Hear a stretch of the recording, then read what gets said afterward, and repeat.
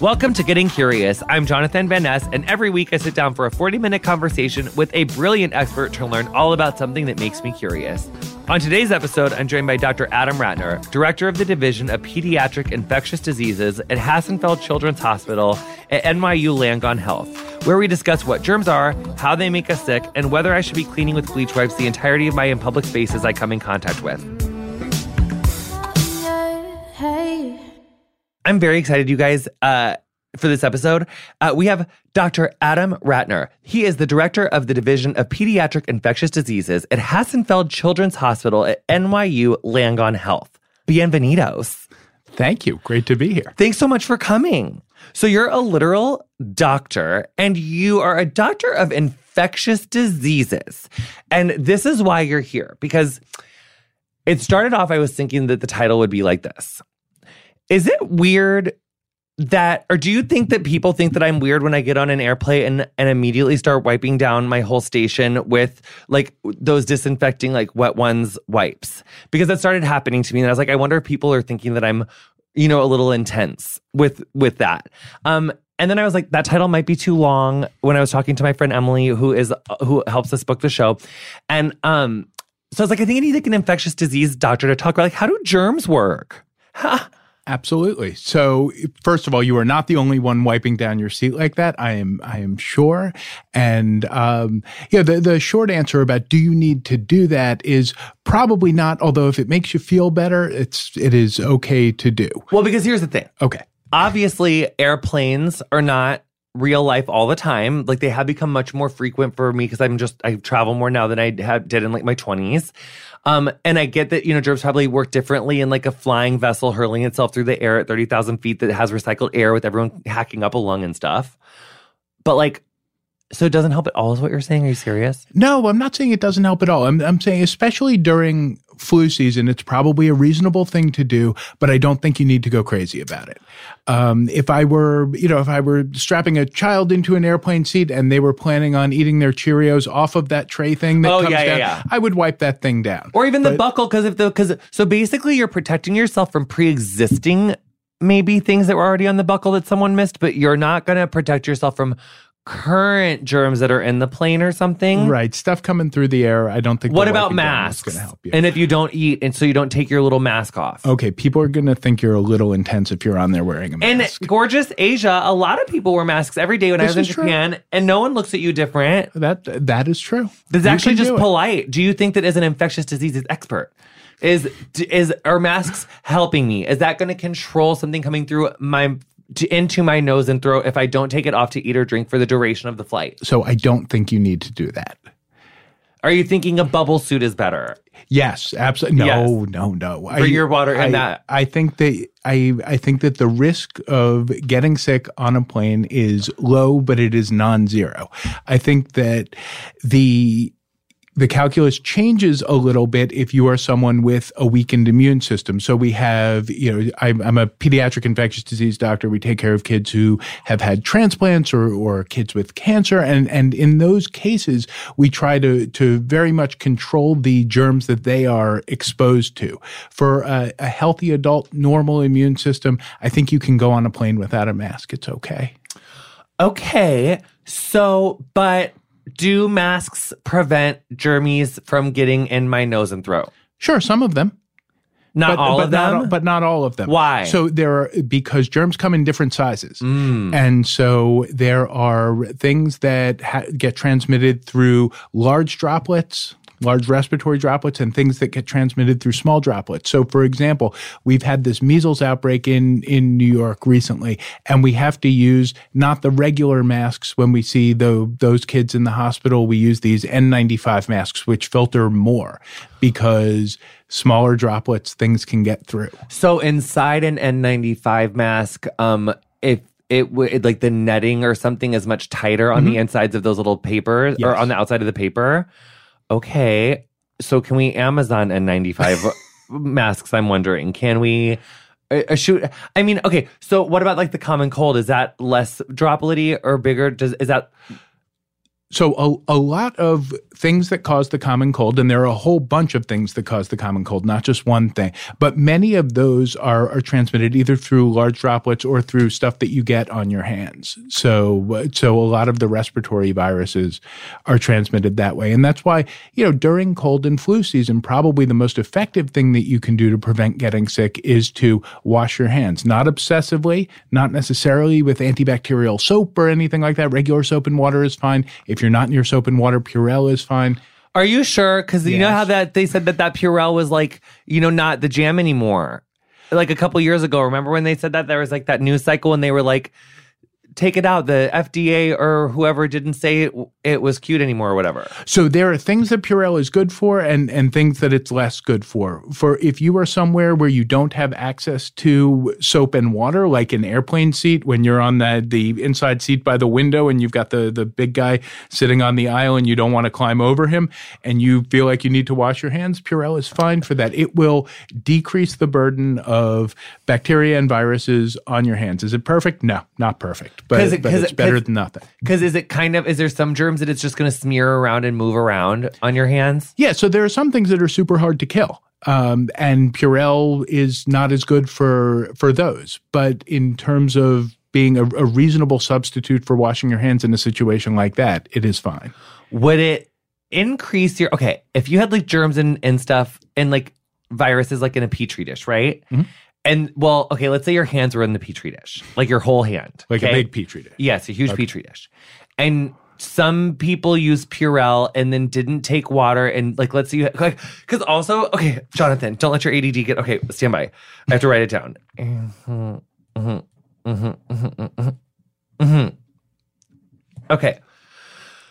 Okay, so some of the people used Purell. And then other people use Purell, but then took this glass bottle of water that's right here and dumped that over their hands after they used the Purell to maybe like wash away said viruses and bacterias on their hands. Would that get rid of it better? Like if you rinsed it off afterwards or no? I don't know. I don't think so. I imagine in my mind that if I rinse something off, it's going to be more effective at getting the stuff off me. So probably the best thing that you can do is a good soap and water wash. Doesn't have to be fancy soap, but the combination of the friction of using soap and then the rinsing is probably the best way of doing it. Sometimes that's not practical. Having an alcohol-based hand sanitizer in that case is fine, though. So water is good to use when we have it, when we're like disinfecting things, but like alcohol-based things are cute too. What are the infectious diseases that stay on surfaces the most? Like what are the hardest to kill? So in the hospital setting, the thing we worry MRSA. about— Oh, yes, we can talk about MRSA, but that's not what I was going to say. Oh my God, what were you going to say? I was going to say Clostridium difficile, C. diff. So— Oh my God! What is it? C. diff is an infection that people get when they've had too many antibiotics. It can cause horrible diarrhea. It can be bad in old people in particular. I love antibiotics. Everyone loves antibiotics. When I have a cough, honey, give me a Z-Pack. No. Oh my God, give me, what's that? Oh God, when I used to like have sex with too many people back in the day, I'd be like, Doc, give me a dang penicillin. I used to love I only ever got one, but like if I was ever really scared, I'd be like, throw a penicillin at it. So I could get C. diff exposed. I could be more exposed to C. diff because I loved antibiotics. So there are a whole bunch of reasons not to take inappropriate antibiotics. Antibiotics are fantastic. I love antibiotics. I prescribe them all the time.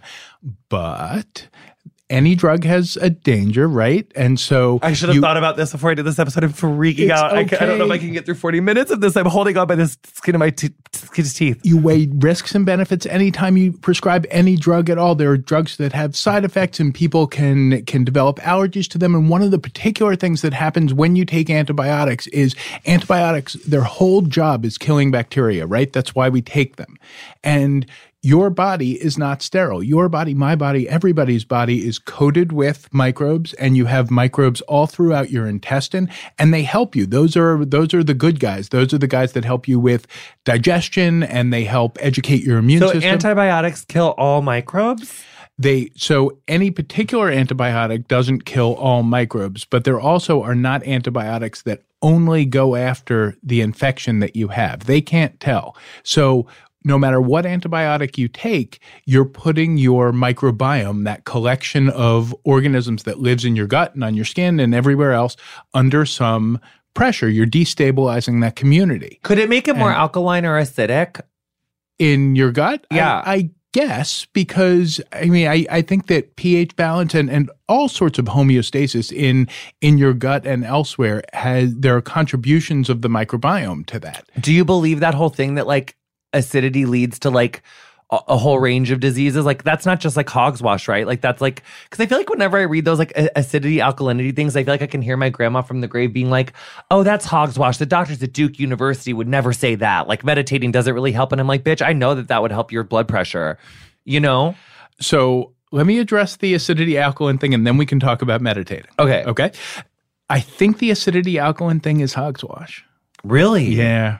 Are you fucking serious? I am fucking serious. My dentist has been telling me that I need to use this alkalinizing mouthwash at night. I don't think so, man. Are you serious? Because your body's pretty good at regulating pH, unless you're super sick for some reason. Really, really. It's something your body is really good at. You need to get your own podcast. Did you know? Okay. Wow. Okay. So keep telling me. So there are lots of things that your body takes very seriously. And one of them is what pH things like your blood and other fluids are. And there's a lot of energy expended by your cells and and by your microbiome and stuff. And so you don't think doing things to alkalinize ourselves is cute? Like you don't believe that certain foods like might make us more alkaline or more acidic or something? I don't buy it, man. Really? Really. I'm sorry. Oh my God, a break? Are you serious? Okay, fine. We'll be right back with more Getting Curious with gorgeous Dr. Adam Ratner right after the break.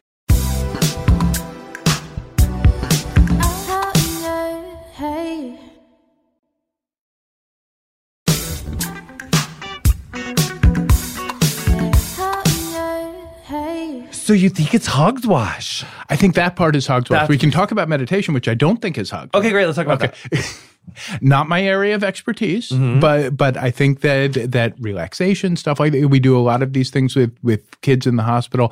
I think that many things that aren't necessarily proven in that way can still be relaxing and can be overall good for people. But the acidity alkaline thing, I think, is no-go.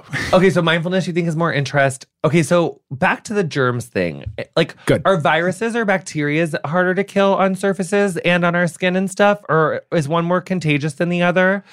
So totally depends. So there are, when we talk about germs overall, we're talking about microbes, so things that are too small to see with the naked eye. So viruses, bacteria, fungi, and within each of those, some of them are super hardy, and some of them are much easier to kill. And there are bacteria that can live in the soil for decades. So there are things that form spores. That's one of the things that C. diff, which we were talking about before, does. It forms these like shell-like components that are spores. It's basically, it sort of holds up like a turtle going inside its shell. Oh, so it's almost like harder to kill. Yeah, and so it can survive in the environment for years. C. diff can. Decades. C. diff can and other similar bacteria. I interrupted you too much earlier when we were talking about that. I just realized. Okay. So the whole C. diff thing, like, let's talk about that more. Okay.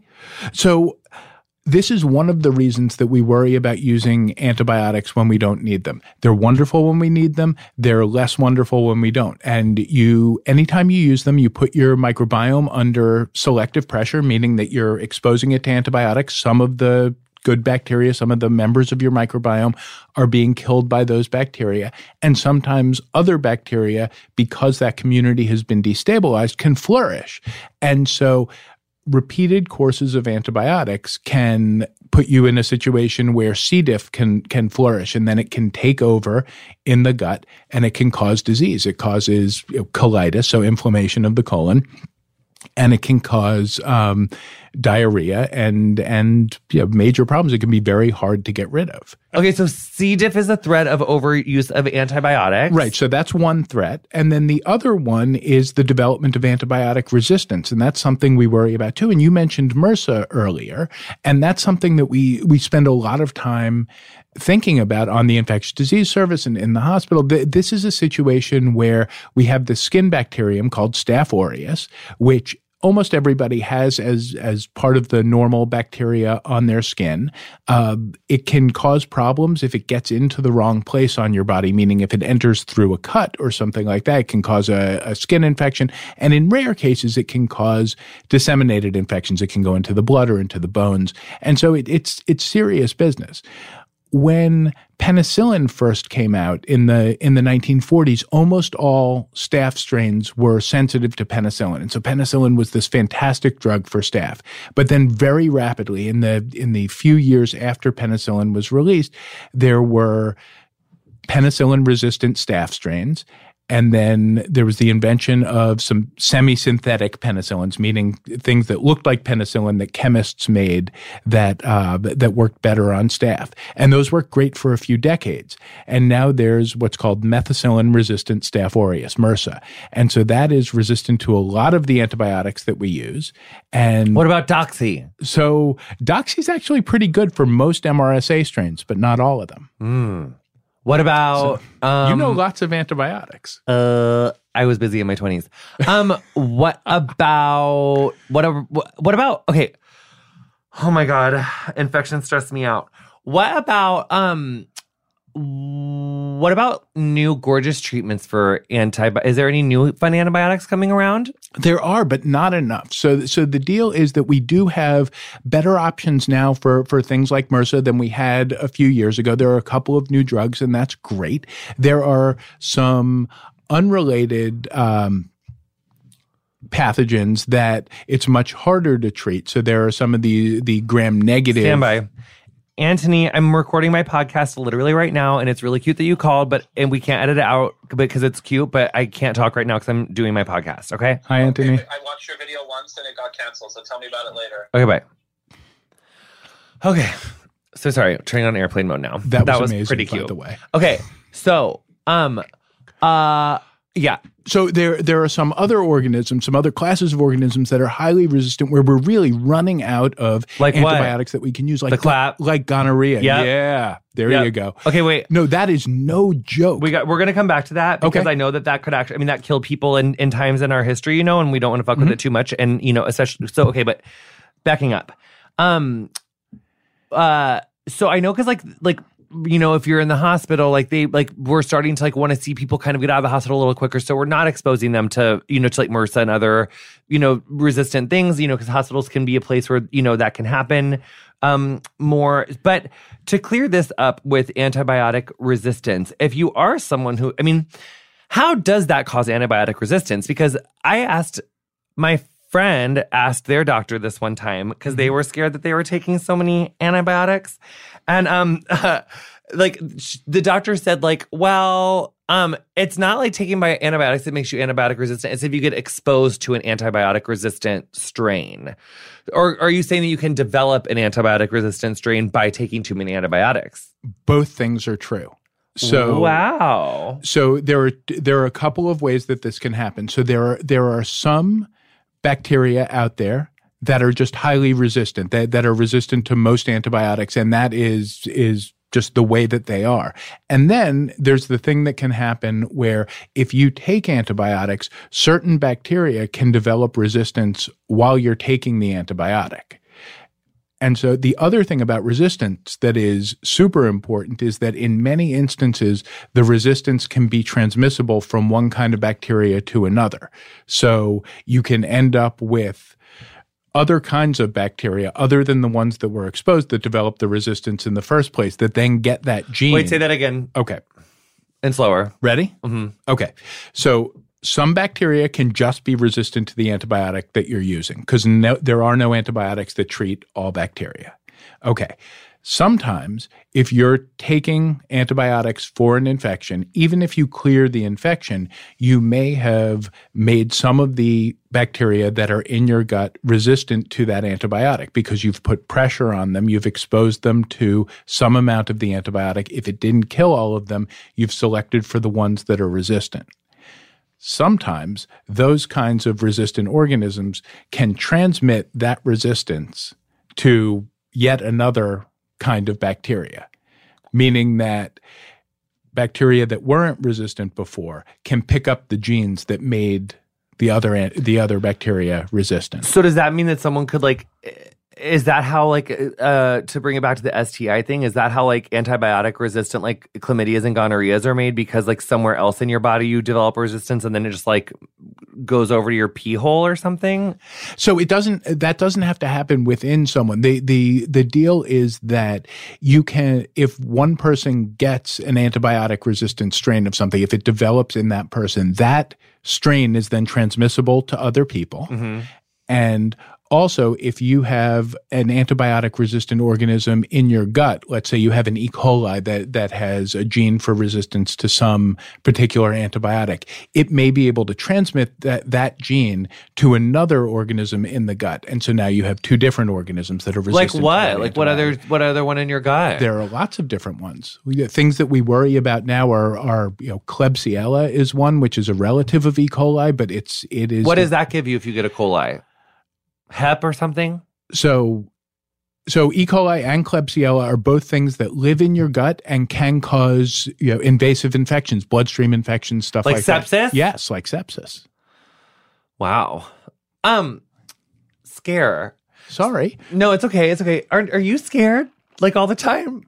Or no? No. So someone asked me that during the measles outbreak recently. They said, are you upset by this, or is this the kind of thing you live for? And the answer is both things are true. Like, I don't like anything that makes kids sick. I don't like anything that makes anyone sick. And my team that I work with, we try really hard to protect kids from infection. We encourage kids to get vaccinated to protect them from infections. We try to use antibiotics as judiciously as we can so that we treat the kids who need to be treated and don't encourage resistance as much as we can. But I also am super interested in these things. And that's kind of what brought me into this field in the first place. So I like these things. So, oh God, that one's really scary. Okay,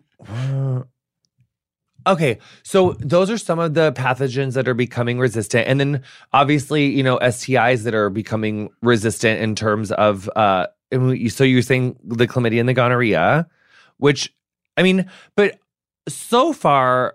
I've read stories about those popping up, and it's like basically that happens, and then if like you do get one of the ones that's resistant, they just have to hook you up to like an IV in the hospital for like a week or something, and really like go at your ass with some hardcore ones or something. So for now, yes, but there are strains of gonorrhea out there. Unfortunately, they're still pretty rare, but there are strains out there that are resistant to all of the antibiotics that we have. And then you're just living with gonorrhea? We try things. Then we're sort of off the map, right? Then we're trying combinations of things. We're trying other antibiotics that maybe have more side effects. But is that person forever living with, copies of random floaters of gonorrhea and chlamydia in their like pee-pee tracks or their vag tracks? Not necessarily. Like it basically means that things are much harder to treat. Because how contagious is gonorrhea and chlamydia, because I've definitely have had exes who claim to get it from immaculate conception. I've had people that have, sometimes people think that is it as easy as touching pee-pee holes? What if you're at the gym? You can't get it from touching something in at the gym and then touching your pee-pee can. How easy is it to get? It is not easy to get like that. It is easy to get in the setting of unpressed sex with someone who has oral, gonorrhea, vaginal, yes. Yeah. Any of them, all of them. All of the above. Yes. But rubbing pee-pee holes is probably kind of contagious. Sure. That's not, I guess it doesn't feel that good for anyone. It's like, what are you doing? But yeah, so that's, if you're diddling in the mouth or in the butt or in the vagina or in the pee hole, that's like a good way to get it. Yes. But you're not getting it from like touching towels, at the gym, unless you're talking about like crabs. Nope. Right. So, wow, interesting. Time for a break. Saved by the Bell.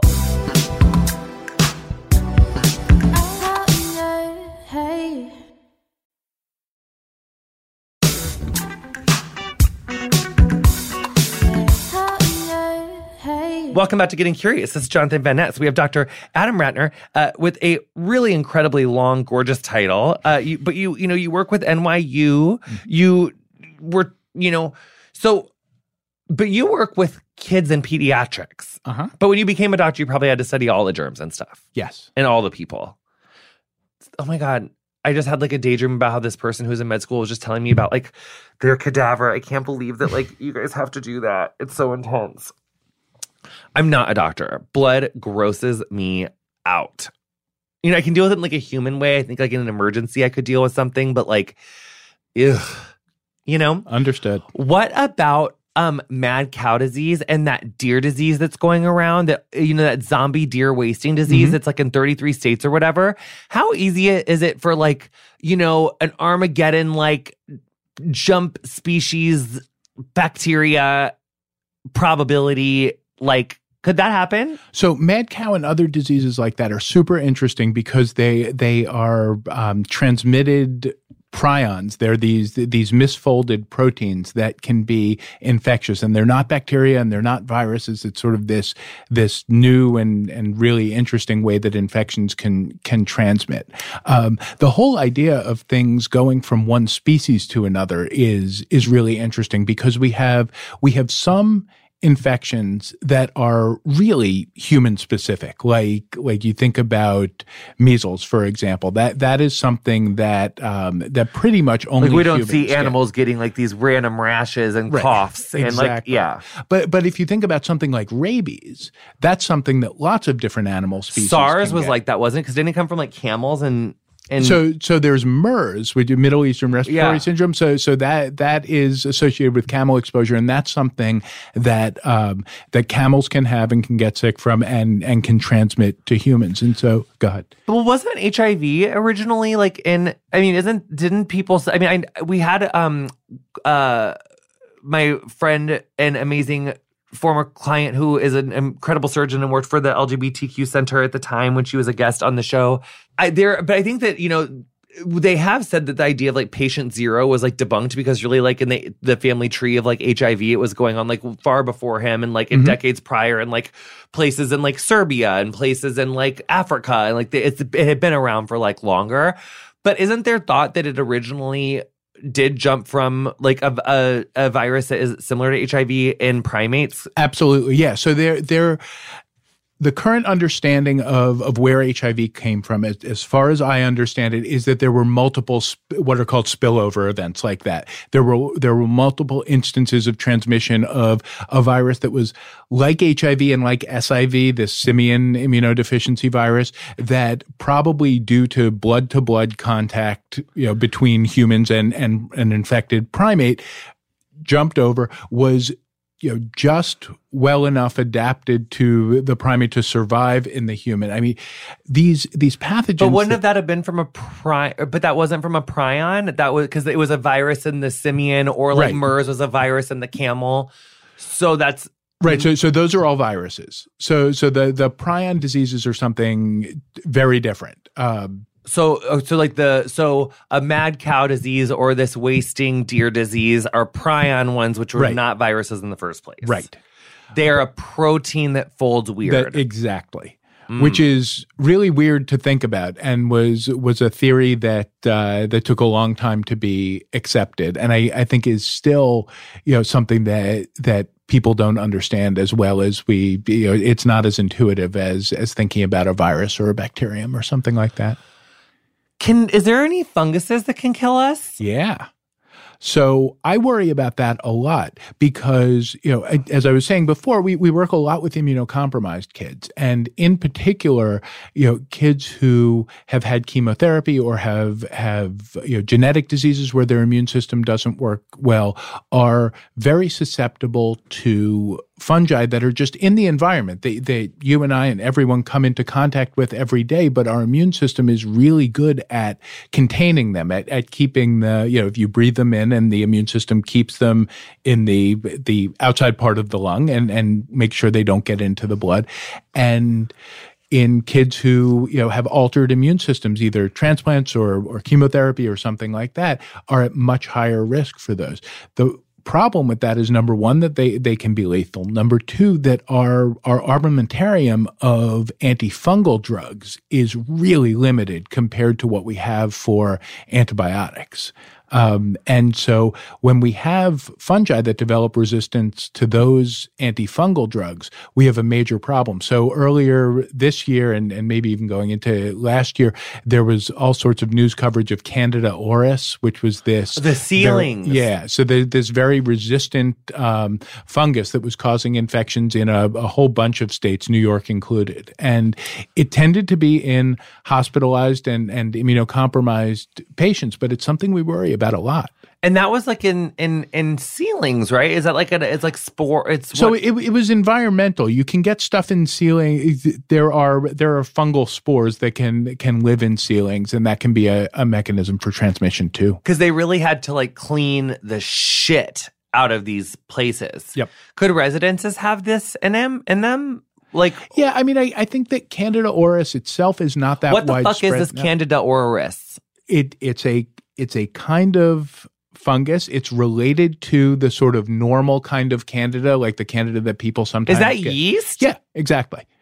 So Candida auris is a relative of sort of that normal kind of yeast. And the kind they of thing spud? That's something yes.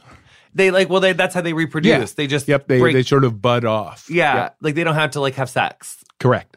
And is that how they make you sick? Because if they get into you, they just keep creating, and then, like, is that what happens? Yeah. So the deal is that often you come into contact with these things just through the air or through contact with them, and they can reproduce. But at the same time, your immune system is really good at being on the lookout for bacteria, viruses, fungi, and your immune system can keep these things at bay. When we alter that equation, when we put people on immunosuppressive drugs or give them chemo or something, we give some of those microbes, some opportunistic infections, an advantage. And Candida auris, like a lot of other fungi or other bacteria, can then get to places where it's not supposed to be. Are there ever funguses that become contagious? Like if you get a fungus from like the ceiling spore, but then can you give it to someone else? Like if you get a cough or something? That's a really interesting question. So in general, no, but there's, there are specific things that you worry about with this. So in the Southwest United States, there's a fungus called coccidioidomycosis, which it's valley fever. It's this thing that people get in the San Joaquin Valley and other places in the Southwest, and you get it by inhaling dust in the air. And it's usually not contagious person to person. People get it through sort of common environmental exposures. But sometimes within the hospital setting, you can get transmission from person to person, either from people aerosolizing it from bandages, or that's one of a few infections where we worry about the people in the microbiology lab at the hospital. We sort of warn them if we think that we have a patient with that, because it's the kind of thing that can be transmitted in the microbiology lab.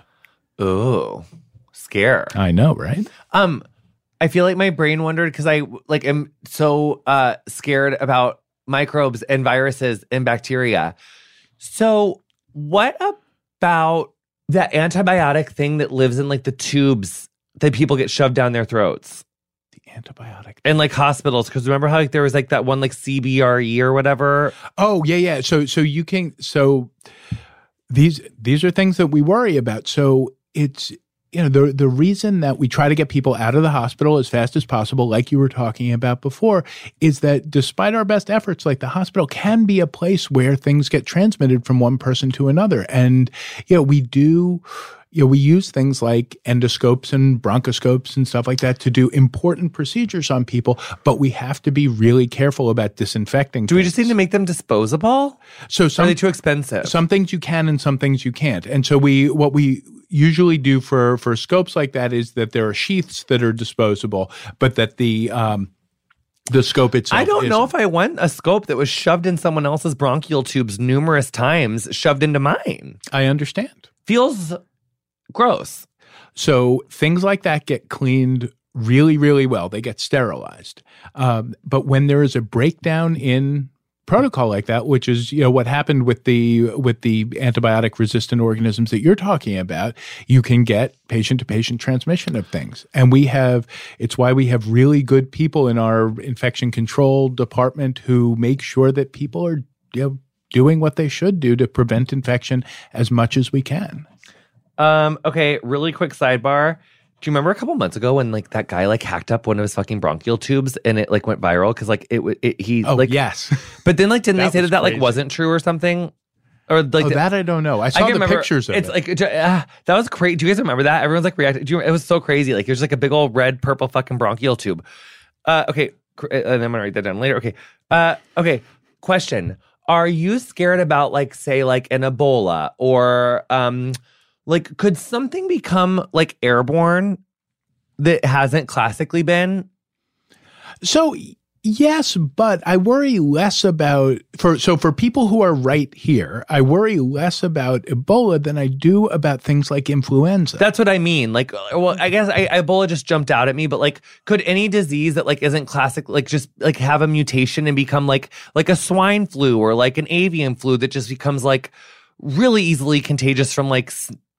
Well, I guess the flu already is easily contagious. Yeah, and that's the thing about the flu. So one of the things we worry about with the flu is that a strain of flu that hasn't circulated in the population very much will become very contagious within humans. So that's what people talk about when they're talking about like the bird flu strains.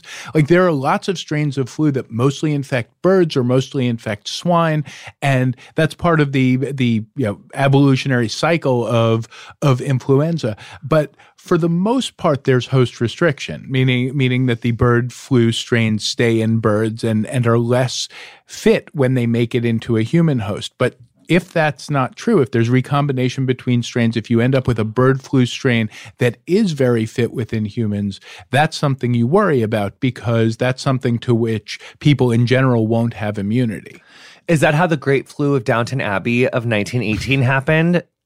So, yeah. So what happened with that is that every year flu changes a little bit. There is this sort of slow antigenic drift of flu, meaning that the proteins on its outside change slowly from year to year, which is the reason that you have to get a new flu shot every year. And do you get your flu shot? I do. Good, man. Thank you.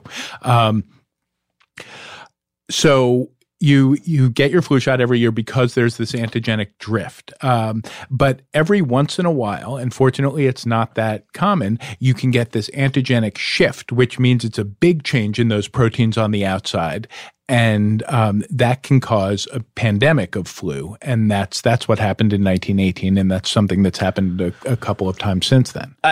Right. And then but is our ability to fight the flu or other viruses has that changed? Like, had Tamiflu been available in 1918? Would that have helped save anyone? Like, do we know that staying hydrated is more important now than we did then? Like, so the good news is we definitely have access to better supportive care now than we did then. And one of the major reasons that people who get influenza die is that they die of bacterial superinfection, meaning you get the flu, it lowers your defenses, you get bacterial pneumonia, and the bacterial pneumonia kills you. Flu can kill you on its own also.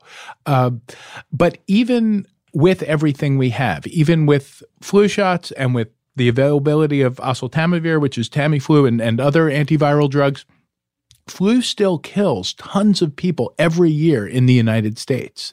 And when you say tons, like thousands, hundreds, like millions. Millions a year? Like thousands. Many, many thousands. But people that have like suppressed immune systems, younger, like babies, old people. So young people, very young people and very old people are at the highest risk, right? So suppressed immune system people, like a cancer. Yep.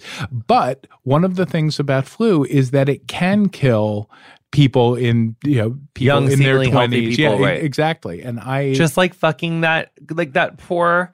That really cute redheaded girl in Downton Abbey. It was really upsetting. I can't even handle it. Okay, we're running out of time and we have more things to talk about. Okay. So we need more antiviral treatments, basically. And like there isn't like any like really new kid on the block that's super major. Is anyone working on that? Yes, but people need to get their flu shots. That is the most important thing that people can do to prevent the flu is get your flu shot. Because even if you still get the flu, you might not get it so bad. Yep, exactly. And it helps keep does it help keep the anti-flu, or does it help keep the flu shot more current? Like the more people get it or something? Like, does that help? No, but the first thing that you said, I think is really insightful. So a lot of people will say, "Oh, I'm not going to get the flu shot because I read in the news that it was only 30% effective last year or something like that." And so the first response to that is, 30% is way more than 0%, which is what it is if you don't get the flu shot. And then the second thing is, even if it's only 30% quote unquote effective, that means it's 30% effective at preventing all cases of flu. It's much better in terms of preventing serious cases of flu. So it decreases your rate of hospitalization or of dying much more than that 30%. And you would probably hear those horror stories that we hear of people having the flu vaccine and having something happen to them. If, like, we would hear more of that if people got less flu shots. You know what I'm saying? Like, I'm sure the people that get the 30% protection, like, that is doing something. Like 30% is better than nothing. Yes, exactly. Okay, so we are running out of time, but I have two more things that I want to cover, but we're going to do it like rapid fire. I'm ready. Okay. I don't know if you remember this, but in 2017, Donald Trump directed the CDC that they couldn't use like those 7 words like transgender. There was like 7 words that you couldn't use, like transgender, science-based. Can you pull them up for me really quickly? But I mean, how is the climate of this administration and in general? Have you seen any difference in how we're researching things in the culture of science in the age of Trump? Are you seeing those have any sort of coexistence? This is a major, major issue. I'll touch on 2 things with that, if that's okay. So the first is there has been the first rumblings of what I think is going to be a broad ban on fetal tissue research. One of the things that I am most alarmed about is that I think that under the policies of this administration, we're seeing the beginnings of what is going to be a broad-based ban on the use of fetal tissue in research. And so already NIH scientists are being prohibited from getting fetal tissue for research. And even other scientists that are funded by NIH are worried that there is going to be an approval process and that they are going to try to phase out fetal tissue research. And this is a major, major problem and a barrier to progress in a wide variety of areas of research, but particularly in infectious diseases research. Because it wasn't like the chickenpox vaccine developed from like fetal tissue. So lots of vaccines are made in cells that were originally from either amniotic membranes or placental cells. These are essentially immortal cells that have been passaged since the 1960s. It's not like there is ongoing use of new fetal tissue for those. Okay, that's important to explain. Explain that, because I don't say that again for people that aren't doctors. Sure, absolutely. So people, a lot of the anti-vaccine tropes that are out there on the internet seem to imply that there is ongoing use of fetal tissue for production of vaccines, which is false. There are vaccines that are made in cell lines that originated from fetal tissue or from amniotic membranes. But those cell lines are propagated and are used and do not require the use of new fetal tissue for them to produce vaccines now. So that those were fetuses that existed long, long ago and not new fetuses. And then the second thing, though, is that people use... But so then why is it a barrier for developing? Because can't we just use those old like fetal tissues, like membranes, to test things? So you can use certain cell lines like that, but we need the ability to use new fetal tissues, new fetal cells to create organoids, which are these sort of in vitro, simulations of organs, to understand the physiology of the placenta. One of the things that I work on is how infections happen in pregnant women and how things get transmitted to the fetus. And that's research that's impossible to do without fetal tissue. Oh, how interesting. Thank you. You can't. So that's what you study. Okay. So now we literally have like 1 minute left. So like, What can people do if they want to learn more about you? Since we didn't talk about that very much on this podcast. Are you on Twitter or something? I am. So I am on Twitter at Gramstain, GRAMSTAIN, and on Instagram, but not that active on Instagram. But you are on Twitter? Ratner A, yep. Okay, and we'll start using your Instagram more actively to talk about medical things that you're passionate about. Like Instagram can be really multifaceted, you know? Okay. And then I was just really going to ask, just like oversight. Like, who is responsible for oversight of like cleaning the tubes of the thing? Like, if you get a procedure and you get like, what is medical oversight, or is that a different podcast? It's probably a different episode, isn't it? So, all hospitals, I think ours in particular is very good at this, have teams of people that not only do those things, but that oversee all of that and make sure that the instruments that you are, that people are using are cleaned properly. Is there a governing body for all the hospitals? Because what about like for your county hospitals or your hospitals that would service, say, like a detention center or like a private prison or something? Like, is there a governing body that governs like all? So there are standards that cut across all hospitals, but what you just brought up actually takes me back to your question about Trump. Can I say one more thing? Which is that, the conditions in the essentially the concentration camps on our southern border, especially for children, are appalling. And, one of the things that we're seeing are children showing up to local hospitals, having been not diagnosed, having been misdiagnosed with infections. There have been several children who've died in that way. And so oversight of those and medical access in those areas is particularly important, because that is an administration created public health emergency. Dr. Ratner, thank you so much for your time and for your expertise. This was great. You're incredible. And I want to hit on that on our Instagram video that we make outside. And thank you so much for your time. I really appreciate it. And let's go make some content. Yay. You've been listening to Getting Curious with me, Jonathan Van Ness. My guest this week was Dr. Adam Ratner. You'll find links to Dr. Ratner and NYU Langone Health socials in the episode description of whatever you're listening to the show on. Follow us on Instagram and Twitter at CuriousWithJVN. Our theme music is Freak by Quinn. Thank you to her for letting us use it. If you've enjoyed our show, introduce a friend or family member, tell them how to get involved, and take a listen. We love it. Show them how to subscribe. Getting Curious is produced by Emily Bossack, Julie Carrillo, Ray Ellis, Harry Nelson, and Colin Anderson.